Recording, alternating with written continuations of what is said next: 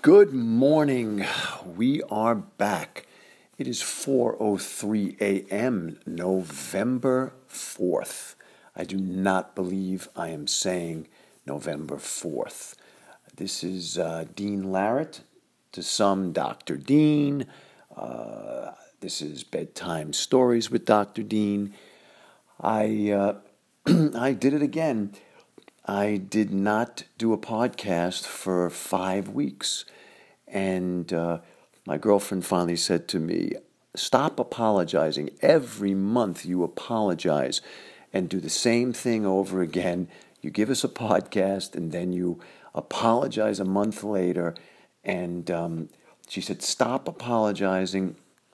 Either do more podcasts or, and in my defense, I need to accumulate things in my head. I need to look back on notes. For those of you who don't know, I wrote a one-man show many, many years ago. I have yet to put it on in front of a live audience, but it's a really, really cute show, and it's basically the chronology of what I've been explaining to you over the last 11 episodes. I should let you guys know that have stuck with me. And I'm blown away by the support and the DM messages, direct messages on my Instagram. Excuse me. Almost like I had like a frog in my throat for a second. But I'm blown away by people that hit me up from actually all different places around the world, like Australia and United Kingdom and just a lot of different places, and of course the United States, saying, keep putting this out. This is funny. This is good. This is interesting. But this is Bedtime Stories with Dr. Dean, episode number 12. And I was saying, in my defense, I look through this 130-page one-man show, which is way too long to put up in front of an audience. That would be like 2 hours and 20 minutes. People would be like, I got to get out of here. But I have to go through this stuff to sort of make bullet points as to what I want to discuss and what I want to talk about. So that's basically why I always end up apologizing.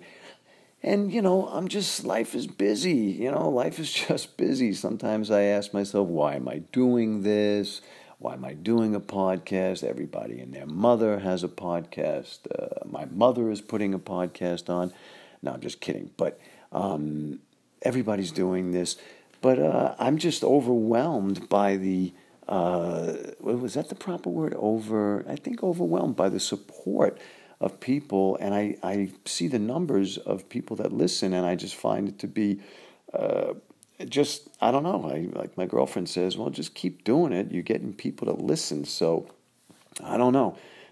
I'm just gonna keep doing it, and I won't apologize anymore for how long it takes for me to get to the next episode.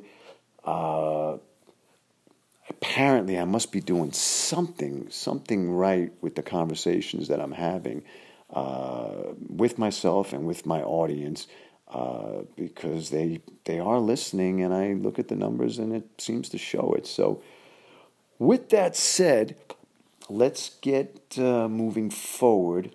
November is already here. I cannot believe we are 3 weeks away. What is it? Today's the 4th, so 21 days. Usually, Thanksgiving, I guess, will fall out on a Thursday, so I think it's going to fall out on the 30th or something. I don't know. I can't think offhand, but I just don't believe we're 3 weeks away from Thanksgiving. It's just mind-boggling, and we're 2 months away from 2020. I don't know where the time is going. My girlfriend and I have this conversation all the time, and I should just say, instead of saying my girlfriend, that sounds like what every girl says to every guy who's attempting to pick her up. Every girl always says, well, my boyfriend and I went here, and my boyfriend and I did this, and my boyfriend and I do that, and my boyfriend and I... That's what women go through on an everyday basis. They use that phrase, my boyfriend and I, my boyfriend and I. So I'm not going to use the phrase, my girlfriend. I'm just going to say Carmen. So Carmen and I, we always talk on Sunday night when she's getting ready to go to sleep kind of thing. Another week. We always go, Monday's coming and another week is starting. So I guess the good thing is, you got Monday Night Football, and tonight should be a fun game. I don't know about a good game, but a fun game. Dallas Cowboys head to New Jersey to play the Giants, so we'll see. We'll see what happens there. I think Dallas will figure out a way to win the game, but whatever.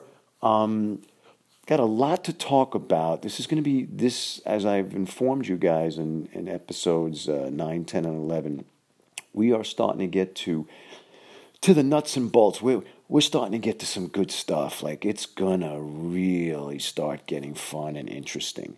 For those of you people who write me directly at DRDEAN125 on Instagram, that have said to me, this is fun, this is interesting, I can't wait to see where this goes. It's going to start really getting a little, it's just bizarre. I sometimes Carmen and I, we talk and she goes, wow, you've had a bizarre life. Hasn't been the success that I expected. I do well with the chiropractic, but it hasn't been the success in the road the path that I thought it was going to be, and the path I chose. But it's been odd and it's been bizarre, and and you're going to hear all that because this is where it starts to get interesting. So let's just discuss a little bit what's going on in the world, and then we'll get to the other stuff and knock out another 58-minute podcast, and then put a few little advertisements in so that I can make a few dollars, a couple of bucks here and a couple of bucks there with the podcast. So let's see. Big UFC fight last night, I guess Saturday night, I should say, Madison Square Garden. Nate Diaz, Jorge Masvidal. That was a great fight. They stopped it, what I thought a little bit premature, and most people are thinking that, including the winner, Jorge Masvidal. It was stopped by by a doctor, I guess a New York State doctor certified for the fight, and he just felt that Nate Diaz was on the verge of potentially damaging his right eye. And was it being a doctor and everything and seeing stuff and knowing a little bit about the body, was it a pretty brutal contusion or a cut? It was pretty bad, but the thing about Nate Diaz, who's just a warrior and a brawler and just great for the sport, I happen to like Nate Diaz. I get a kick out of him. He's just an interesting guy. I would say you have to understand that this guy always cuts. He just has a lot of scar tissue in that area of his face, and he cuts. He cuts when he gets a little tapped a few hundred times in the course of a fight. He says in his press conferences, I'm a bleeder, man. I bleed. So I think that it could have. I think he was totally competitive, totally willing to go out there. He didn't seem fazed by the cut, and.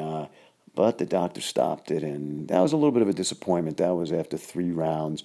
And I believe that he was losing the fight at the end of the 3rd round.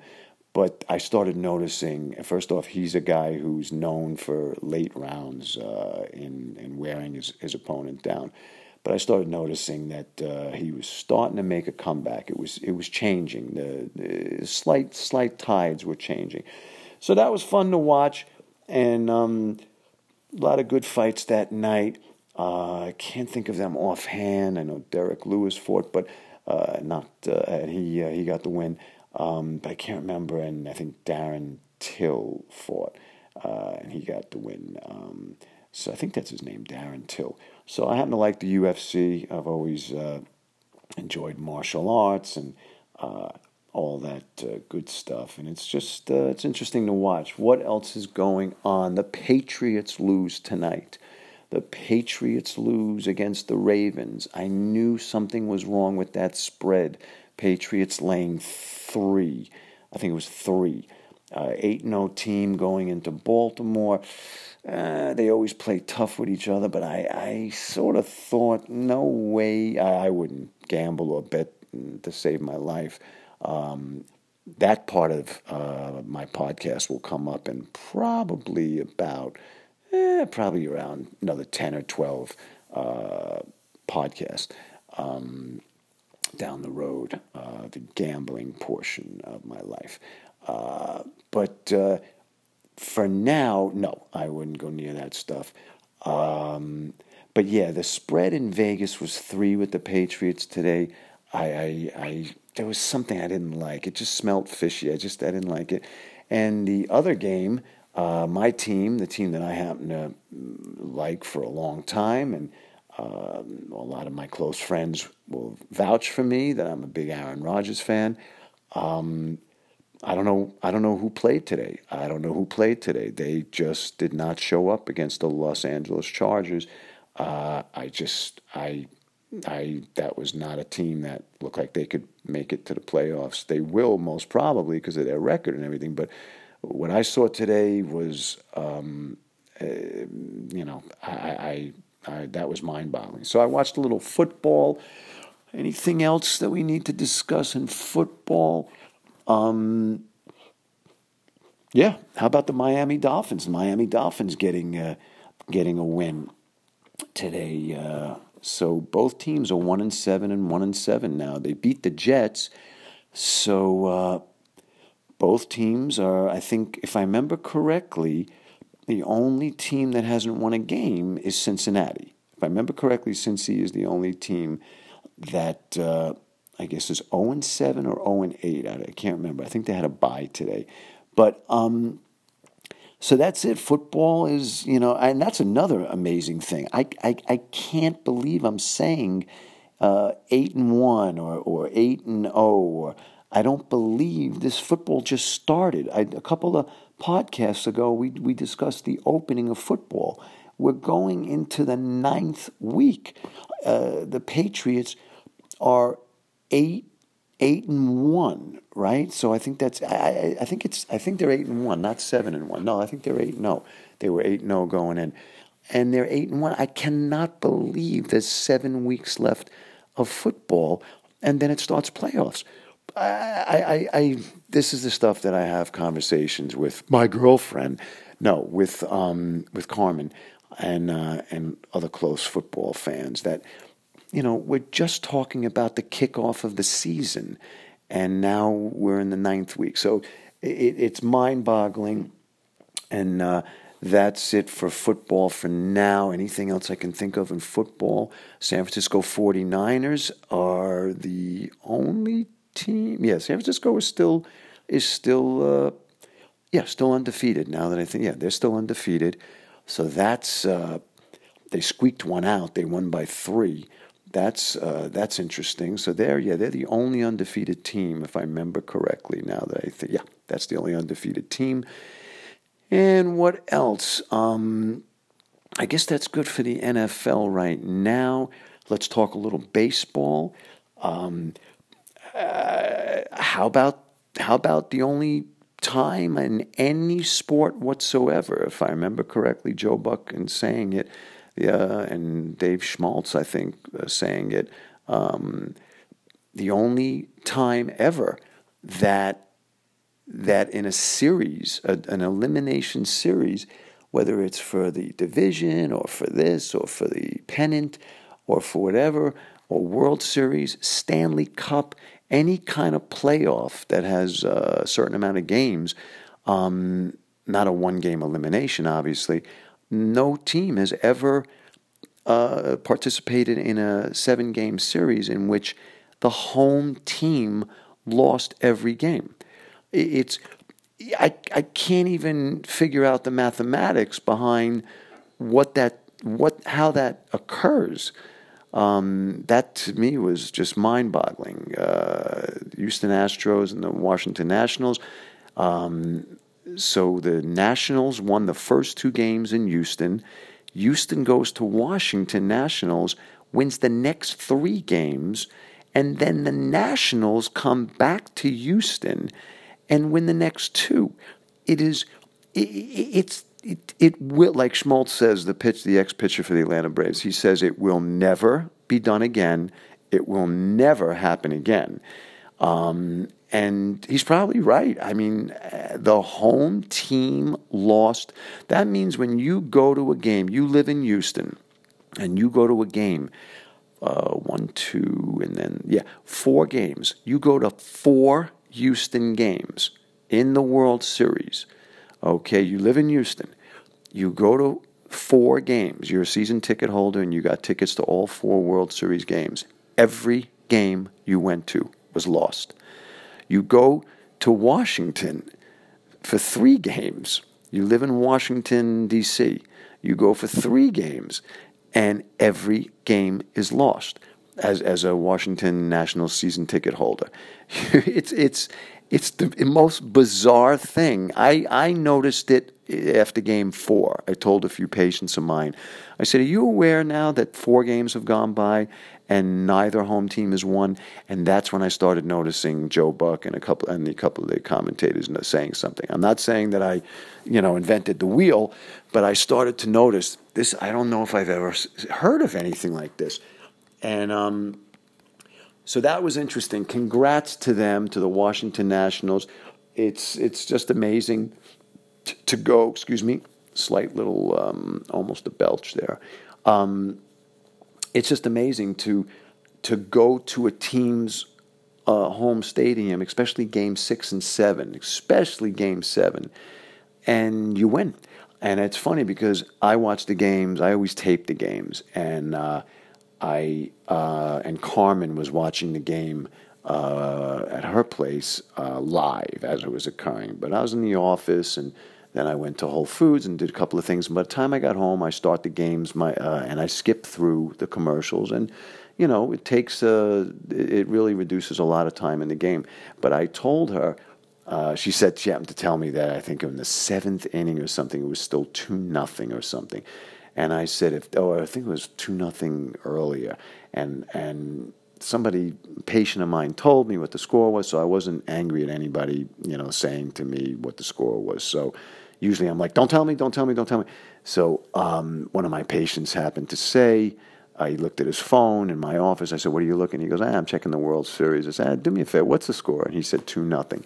And I remember telling Carmen, like in the 5th inning, I was like, is it still 2-0? And she said, yeah.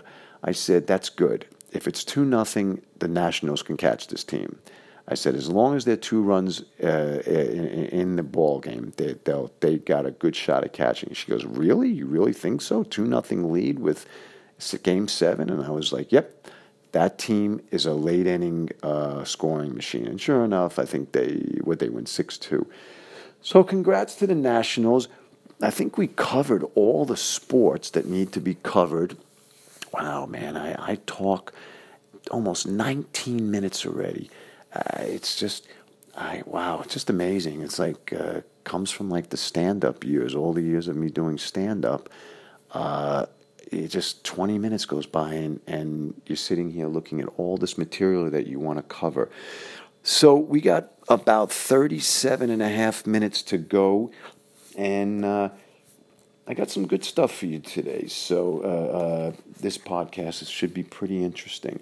I'm just thinking, is there anything else we need to cover? One of the things I was telling Carmen about was the other day I went to one of my storage. I only have one, but it's one place. But it's a pretty big storage thing that I have, and I was telling her that I have comic books. Well, we were talking about baseball, And I said, did you flip baseball cards, or did any of your brothers flip baseball cards in Connecticut when you were growing up? No, not really, not really. I said, well, we were pretty big baseball card flippers when we grew up. And for those of you who don't know, you take baseball cards, and there's a certain way to flip cards based on the color of the card. It'd be difficult to explain right now. But I was explaining to her that, and I never told you guys this in the earlier podcast, but when I was a kid, 1977, when Star Wars came out, me and Dan and Len and a few other guys, I think even Greg and Dean Polsky, we were big, and Kent NG and a couple of other people. We were all big comic book collectors, and I was telling her that I have thousands of dollars worth of comic books in plastic bags that have never been opened, special comic book bags that you buy that keep them preserved from 1977. So I have like 10 Star Wars #1 Marvel comics, and it was a 35-cent comic or a 30-cent comic back then. I can't remember. And they're worth like $200 each. And she's like, are you serious? And I go, yeah, I was going to leave them to my children. Unfortunately, I never fathered. Maybe fortunately, I never fathered any children. So it's just crazy. Something I forgot to discuss with you guys. And I said, I should share that on the podcast. And I'm not saying this in a braggadocious or braggatory way or whatever.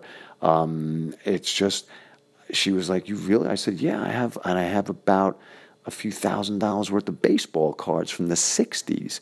From 1960s, 65, I got old baseball cards and a full series of Topps baseball chewing gum cards, what they used to call. They used to come with a thing of chewing gum. I don't know who was the whack job that came up with that thing. Hey, let's sell baseball cards, and got to give the kids something when they purchase the cards. What do you think, Bob?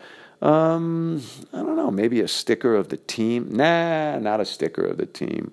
Of a couple of teams? Nah, that's stupid. I don't know, maybe a coupon for $1 off on your local baseball stadium. Nah, that's crazy. What do you think? I don't know, maybe a stick of chewing gum? Stick of chewing gum. Not a bad idea, Bob. So that's what they used to do. They used to give us, you got about 10 or 12 baseball cards, or 17. I can't remember what the number was, but you got that. And then you got a stick of chewing gum. So that was something I told her I wanted to discuss with you guys, that I was an avid comic book collector. I have Star Wars 1 through, it was like, I think originally 1 through 6 or 1 through 7, and then it went into Star Wars, the new saga. I have all these. I have the Incredible Hulk 102, which is a huge transitional comic book for the Incredible Hulk series. That's worth big money. It's just mind-boggling, and they're all in plastic bags. They're all literally the same texture that they were in 1977. I used to go to the comic book conventions, Phil Seuling's comic book convention in Manhattan. It was insane. I used to use the Overstreet comic book guide to tell you how much something was worth in mint condition, good condition, fair condition. And I worked in a comic book store. I forgot to tell you guys that. I worked in a comic book store called Discount Books, right next to the A&P in my old neighborhood and in Queens. Literally about, I would say, no joke, I would say literally about 500 feet from where I grew up. So I had a 500-foot walk, and that would take me to this insane comic book store owned by definitely either serial murderers or they were an odd group that owned the comic book store, and they used to pay us, and they used to pay us in comic books. Oh my God, it was crazy time. So that's something I wanted to share with you guys, just so you knew that I did have a childhood. It wasn't just smoking pot. It was distance running at around 13, 14, and 15, getting into distance running. And then, and there were other things besides just smoking pot. But comic books was a big thing for me. Peter Parker, the Spectacular Spider-Man, I had 1 through 25 or whatever. They're all in plastic bags. And I don't know, maybe one day. I don't know. Maybe one day. What do you do with them? They're definitely valued. There is value. What do I do? Do I, go to a comic book store? They're all over the place here. Do I unload them? I was originally, that was the plan when I was 15, 16, 17 years old. One day these things will be, this is what I said to, anybody when we would all sit around and talk, the people that I collected comics with, be like, what are you going to do with them? They'll go to my kids. I'll will them to my kids, that kind of thing. And, that never happened. So I don't know. I got to figure out what would I do with this. So that's it. Just something I was talking with Carmen with, and I was like, I'm going to talk about that on the podcast. All right, so I've covered that, and okay, a couple of I realized, there is something else I want to tell you. I did, I went to see The Who, Roger Daltrey, Pete Townsend, Ringo Starr's son. I can't remember his first name, but last name is Starkey. I think it's Mike Starkey. I think he's the drummer, and and Simon Townsend is the other guitar player. That's Pete's younger brother Simon. And what an evening! What an evening! They were here at the Hollywood Bowl. They were here October 13th, 13th, 15th. No. They were here October 11th, 13th, and 24th. I went to the 13th Sunday night, and I went to the 24th, and just had a great time. Went with a few friends to one night, and a few friends on the other night, and just just 2 fun nights, just to sit and listen to some music, catch a little buzz with a little couple of beers, and just a good time listening to them. And he's Pete's 74, Pete's 75, and Roger's 74, and I'm so happy that Roger has his voice back, and apparently he worked with a world-renowned vocal coach to get his voice back. I can't remember what his problem was, whether it was throat polyps or, believe it or not, some sort of cancer. I don't remember, but it was something not good. And thank God he, worked with somebody who got him back to hit these high notes, and they were amazing. They were amazing. I'm not the kind to go to a movie twice. Bruce Springsteen shows, I usually tend to go to as many as that he has. If he plays 3 nights at at a place, I'm going to go all 3 nights. But I usually don't do that, except for Bruce, and that's pretty much it. Except for Bruce. But I said, something, I'm bored. Let's go hang out and watch The Who for 2 nights. And the weather was really nice at the Hollywood Bowl, and it was fun. So with that said, covered a few things, and that's it, really. So let's get back to what last I left off. This is so perfect because I'm at the 29-minute mark. This is just great, the way this thing times out. It's just perfect. Sometimes I sit and I go, how am I going to fill an hour? And I'm like, give me a break. But so I left you guys, and I'm sorry to say it was September 22nd, 5.5 weeks ago. I left you guys leaving with the desire to leave Brockport. By now, between 82 and 84, I had become a pretty avid runner, mostly out of combating depression, as I have no problem admitting to suffering with depression a good portion of my life. And I found running at an early age. And I was doing a lot of running in Brockport, about 5, 6, 7 miles a night, 4, 5, maybe 6 days a week kind of thing.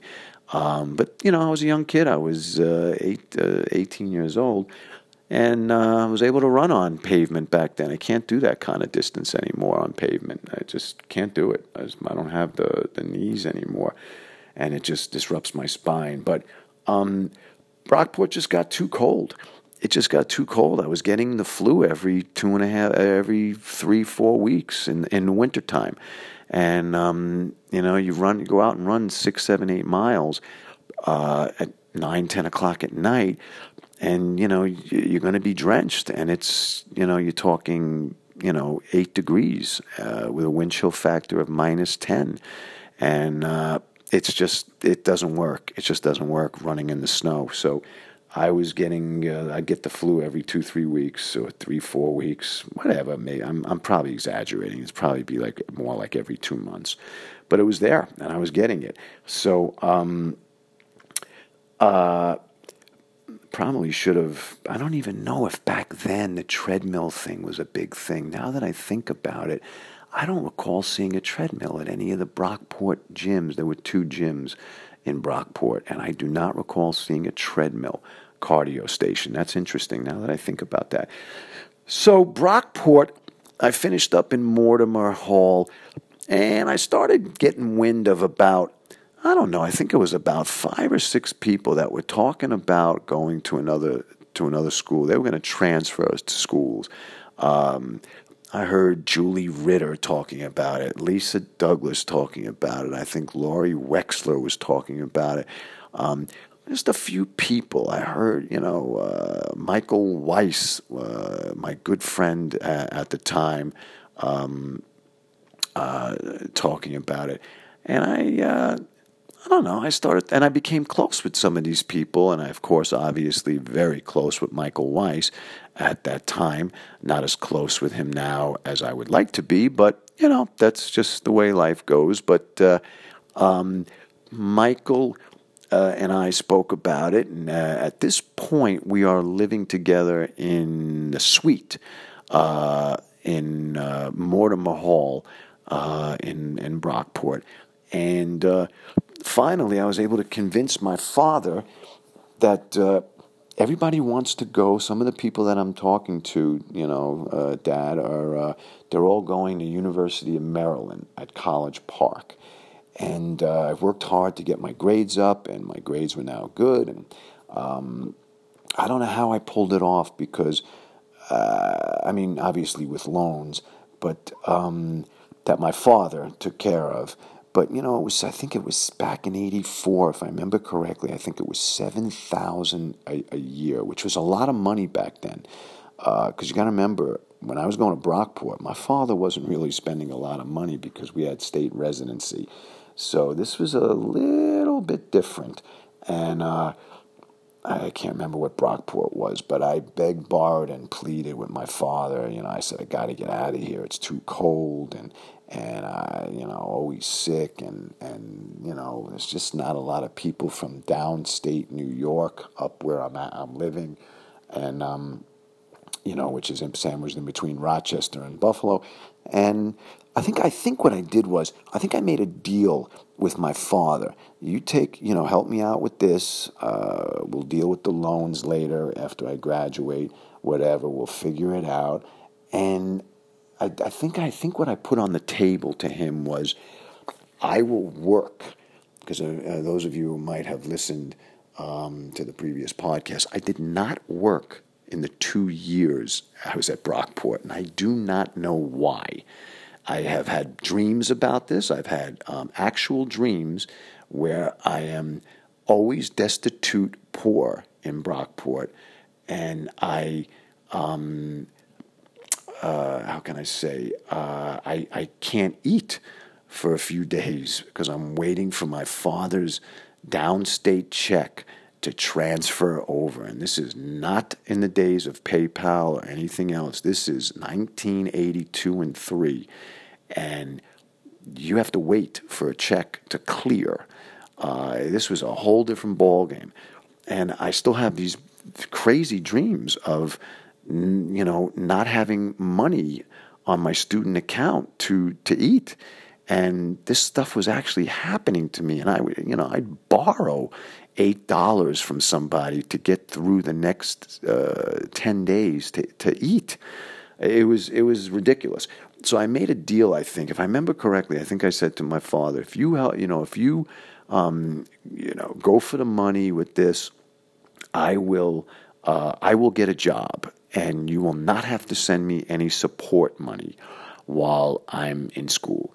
So I guess my father just, waited out and said, all right, well, the money I'd send him, all right, let's see, blah, blah, blah. All right, let's do it. It's only a few thousand more a year. Let's do it. So in June of 80, I finish up my school at Brockport, 2 years, May of 84. I decide to obviously go back home to Queens, and I spent the summer working at Bennigan's in Great Neck. I can't recall how I pulled this off, but for some reason I was able to go back to Bennigan's. I can't remember how I did this. I thought I worked at Bennigan's prior, like when I was like 16 or something.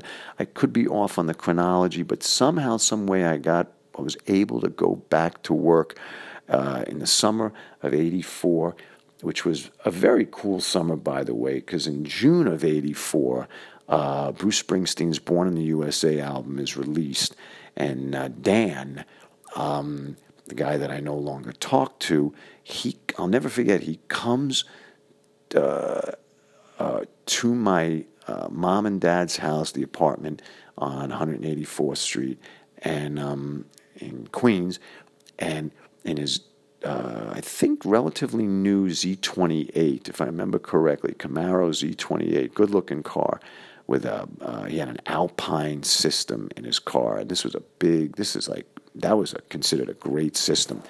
And he comes out, beautiful Saturday morning, I think it was a Saturday morning, and he comes out and he's blasting Born in the USA out of his Camaro Z28. And I come downstairs, out onto the street, and I'm like, is this it? And he's like, yeah, I just got the album. And we're sitting in his car and we're listening to Bruce's new album. And so that was a really cool experience, just the whole thing of seeing, listening to a new Bruce Springsteen album, which, by the way, when I first listened to Born in the USA, the album, not the song, I was not blown away by it. And then I started listening to it more, and I was like, well, Born in the USA is going to be a huge, huge hit. Glory Day is going to be a huge hit. I started figuring out which songs were going to just explode, and it was interesting, very interesting. Sitting down with him in the car. I remember this, and just what do you think of this song and that song? It was just Dan and I were pretty big Bruce guys. We were into Bruce, and I don't think he toured that summer, if I remember correctly. I don't think the tour came that summer. I think it came. I definitely saw Bruce. We'll get to that later, but I saw him when I went to Maryland. So something, it could have been. It might have been because he was doing Born in the USA at RFK Stadium. So it might have been. He might have started the tour in when I was leaving to go to Maryland. Excuse me, I got to take a sip of water. So, excuse me. So Bruce puts out the album, and that was pretty much the summer album that we listened to going to the beach, at the beach. whatever we were doing, it was born in the USA, which pretty much was a pretty big thing back then. So that was a great summer. And if I remember correctly, I worked with Dan at Bennigan's. He took a job. Also, I think I got him in Great Neck, Long Island, and I was no longer at the movie theater, which was 1982, down the street from Bennigan's in Great Neck. But I got a job waiting tables at Bennigan's, and I was making a few dollars, and it was great because at nighttime we could go out to the bar across the street. There was a couple of places, Mushrooms and a couple other places in Great Neck, and just have a couple of drinks and then go to the Scobie Diner or something for food if you wanted. It was just a cool summer, and I had kept in touch with Michael Weiss, and we agreed when I got accepted officially to University of Maryland, and then we called Spring Hill Lake Apartments in Greenbelt, Maryland, and Mike and I agreed that we would live together in a two-bedroom. I want to say basically, hate to say this, but cockroach-infested apartment in Greenbelt, Maryland, and where most of the New Yorkers who from Long Island lived in school. And so Mike and I kept in touch over the summer. He had his friends from Long Island, and obviously I was busy working and running around my friends from Queens, but, we were still pretty tight and speak on the phone, and we agreed that we're going to live together, and I guess come August, late August, we agreed to get a U-Haul, and Mike is going to bring the U-Haul from Roslyn, Long Island, where he lived, to my place in Queens, and then we'll drive down to Maryland, University of Maryland, and we find out when we get there that the apartment isn't ready. But the best part of the story is that Mike and I both went out the night before we were moving to Maryland. I didn't have much stuff to bring. I had a couple of, boxes, and I slept on the floor in the living room that night in my parents' apartment because it's just, just had some boxes and clothes, and I didn't have much. I just, there was not many possessions, so didn't even have a stereo or anything like that. So we just, I just took clothes and, that kind of stuff. So it was a pretty easy situation. So with that said, we both stayed out super, super late that night. I think I got home. It was 3:30, 4 o'clock in the morning, and Mike was going to pick me up at around 8 in the morning. The only problem is that Mike stayed out till about 4 in the morning with his buddies. And I will never forget, this is one of the funniest things. We drove down to Maryland in the 18-foot or whatever it was. Yeah, it was about 14, 18 feet U-Haul. And we drove down from New York City. So that's Darlington County. No, we drove down to Maryland, College Park, Greenbelt, Maryland, which was about 3 miles from College Park. And Mike would fall asleep at the wheel every I would say every 5 to 6 minutes. As he was driving, he did not sleep that night. If he got an hour, it was lucky, but he would fall asleep. And the worst thing that sucks is when you are the passenger in a car and you think that you can sleep because your friend says to you the night before, "Nah, don't worry about it. You can stay out late. I'm going to get home in a decent hour and I'll sleep, so don't worry, you're fine." And then sure enough, he decides to stay out all night long with his friends. and gets hammered and drunk and stoned, whatever, you do back then. And that was it. He was nodding off, and it was that typical nodding off where, your head gets like, it starts to, like I'm doing it now that you guys can't see, but you just starts to shake. Your head just starts to shake, and you're trying to wake yourself up. But your head just keeps shaking.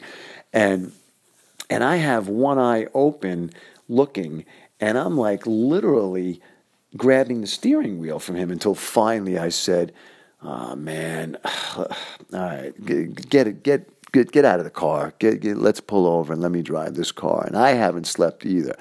But we got a 4-hour drive, no matter how many ways you look at it, New York to Maryland, 4 hours. So that was hysterical because we were just laughing the whole way. And just that night we were just laughing at how the absurdity at what we both did, how we drove down there. We were hysterical, and it was just something that years later we would talk about, that famous 4-hour drive where each of us was falling asleep at the wheel. And it was so uncomfortable. It was just so uncomfortable. So we go there. This is where it gets sort of funny. We go there, and we get to the leasing office, and they say there's been a slight problem. Your apartment won't be ready for about 7 or 8 days. And we're like, "You're kidding." And they're like, "No, it won't be ready." And I forgot what we did with the U-Haul. I think they might have said something like, "You can drop your stuff off, you just can't take possession yet." Something. Or unless we might have just left the U-Haul in the parking lot. I don't know. I can't remember. But either way, we had to go, and this is hysterical. We actually had to move into a sorority house. Mike knew this, didn't she? I think Cheryl went to my school. I think Cheryl went to Brockport. There was a girl named Cheryl Goldman who lived, I think she was in Maryland. Yeah, she went to Maryland, if I remember. No, she went to Brockport with us, if I remember correctly. And I think she went, yeah. Wow, I'm having a little bit of a what do you call it, of an amnesia thing. I think she went to Brockport, and she joined a sorority, if I remember correctly. I think this is rough. Either that or he knew her from somewhere else, and she was already in the sorority. And she somehow, now listen to this. This is 1984. This shit would never fly now. But 2 guys moved in to a sorority dorm filled with, there got to be 65, 70 women in there, and 2 guys. We lived on the, I think I slept on the floor in Cheryl's room, or I slept on, I can't even remember. We were getting transported into different rooms each night. Each night, a different girl would take us in, 2 girls shared a room. And, it was absolutely insane. And, just absolutely crazy. But we were literally the first set of bosom buddies. And I don't know how we pulled it off. I don't know how the head sorority person, I guess what's called the RA, the resident assistant, whatever, the one that's usually a couple of years older than everybody, or as I like to usually say, the one that is the failure in the college who is staying for a 6 years or 7-year plan, because they're usually older than us. They're almost like matrons, in a movie theater. But so we were like the first bosom buddies. I think it's before, I don't know if it was before Tom Hanks and the other guy that was in that show, but we were literally living it was probably about 8-9 days. But the cool part that happened was as we were living, I can't remember what it was, Alpha Tep, Epsilon. I can't remember, but it was a female sorority. And yes, I ended up fooling around with one girl. And it was so funny. That's another funny story, but we'll do that another time maybe. But the best part was that they were filming right outside Fraternity Row. These girls all lived on Fraternity Row. So there was houses and houses and houses in a horseshoe shaped that were the sororities and fraternities. And they were shooting the movie St. Elmo's Fire with Rob Lowe on Fraternity Row, which was a huge, huge football field-like plate of grass. And he was, it was huge, trucks all over the place, and they were shooting it there by some crazy coincidence during the time that we were living there. So I would go out of the sorority, and somehow I was throwing a football around with Rob Lowe. I ended up throwing a football around during takes, during photography, when they were lighting the shot. I got a chance to throw the football around with Rob Lowe, which I thought was pretty funny. And then living at the sorority was absolutely crazy. So finally, Mike and I, we move in to our apartment, and I run into a guy whose name, may he rest in peace, his name was Kevin Swaywhite, and he went to school at Brockport. I knew him from a few classes. Probably saw him a few times at the bars, but never really great friends with the guy. But he ended up, I run into him while I'm going to get books at Maryland. And Maryland's going to be a lot of great stuff. We're almost finished with this episode, but Maryland is going to be a lot of fun to talk about, and that will occur in the next episode. But Kevin Swaywhite, I run into him, and I said, excuse me, did you go to Brockport? He goes, yeah, you're Dean, right? I said, yeah. I said, what's your name? He goes, I'm Kevin. I said, that's right. I knew you from a few classes, but I just couldn't remember. But you transferred down here? Yeah, I transferred, blah, blah, blah. And somehow, some way, I saw him at the housing department. I said, what are you doing? He goes, I'm trying to find a room to crash out. And I go, are you serious? And he goes, yeah. And I said, why don't you live in my room? And so Mike and I, Mike took the small bedroom. He wanted to live by himself in the room. He did not want anybody in there in his room. He wanted a single by himself, which was great. And we ended up, splitting the rent now 3 ways. And I think I got a little bit more of a discount because Mike had the only room. And it was crazy. It was just absolutely crazy. It was now a third person in the room. And I didn't really know who this guy was. I just knew he was from Brockport and came from a good family and all that stuff. And his father was like in the hotel business. And his father brought us all sorts of hotel furniture. So we didn't even have to furnish the place. He just, all of a sudden, a truck shows up from one of his father's like hotels that he owned. And we just had everything we wanted, the kitchen chairs and this and the table and couches. And it was just hysterical. It was a very weird time. And so we moved in, and that was September. And yeah, that was September of '84. And it was an amazing place. Maryland was just phenomenal. This was College Park, Maryland, and it was just a beautiful, beautiful place. I only have the most amazing thoughts about this part of the country. It was, it was located about 50 miles south of Baltimore, and it was like 20 minutes north of Washington, D.C. So we'd go into Georgetown all the time. And I only have about 3 minutes left, but we're going to have some good interesting conversations on the next podcast. So we go to Georgetown and tell you a little bit about the school. I think it was the third largest college in the country at the time, behind Wisconsin and I think Ohio State or Michigan or something. But it was one of those that had 45,000 students in 1984, by the way. We had a killer football team. We had Boomer Esiason there. He was there. And we had a huge Greek fraternity. I was not part of that stuff, obviously a sorority. And we just had just a beautiful campus and beautiful girls walking around all day long. And none of them were wearing down jackets and Timberland boots like they were in Brockport. So it's going to be a great conversation that I'm going to have with you in episode 13.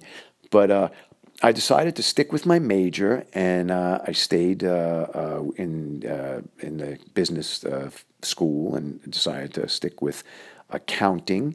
And even though I didn't see myself as an accountant, and neither did anybody else for that matter, but Michael Weiss decided to bail from accounting because he got a 37 on his first intermediate accounting exam. I got a 55. And I still can see Michael Weiss's shoulders and his arms and his head twitching when he has the results of his exam in front of him on the desk. And I see him crying from laughter. He is crying from laughter. And I see him and I go, "What are you laughing at?" And he goes, "I got a 37. And he just went right to the bursar's office or wherever it was, and he just announced his major as marketing. And I got a 55, and I decided to stick it out, and I worked hard on passing intermediate accounting, and I got through. So we're going to wrap this up. I stayed with it. I give Mike tons of props for bailing because the guy at least knew that he was not right as an accountant. And we're going to get into all sorts of stuff on the next episode when I really, really start getting into some interesting stuff with you guys. This is going to get really, really fun now. Fun and, believe it or not, a little bit sad because we're going to touch pretty in-depth about when Len Bias, the number 2 pick in round 1 draft of the 1986 NBA draft, who died literally the night that he was pretty much within 23 hours or 21 hours after he was drafted. So with that said, and we're going to get into some very interesting stuff about that. And then we're going to start talking about how I started realizing who I needed to be in Maryland and where I thought my life was going to go. So it's going to get real fun. And I hope you guys listen. And thank you for taking the ride. 57, almost 58 minutes. I got to get some sponsorships loaded. And thank you so much. And we'll hopefully see you in less than a month. I hope so. And just everybody have a good week and a great Monday. And let's all stay safe and healthy and try and laugh. Just try and have some laughs.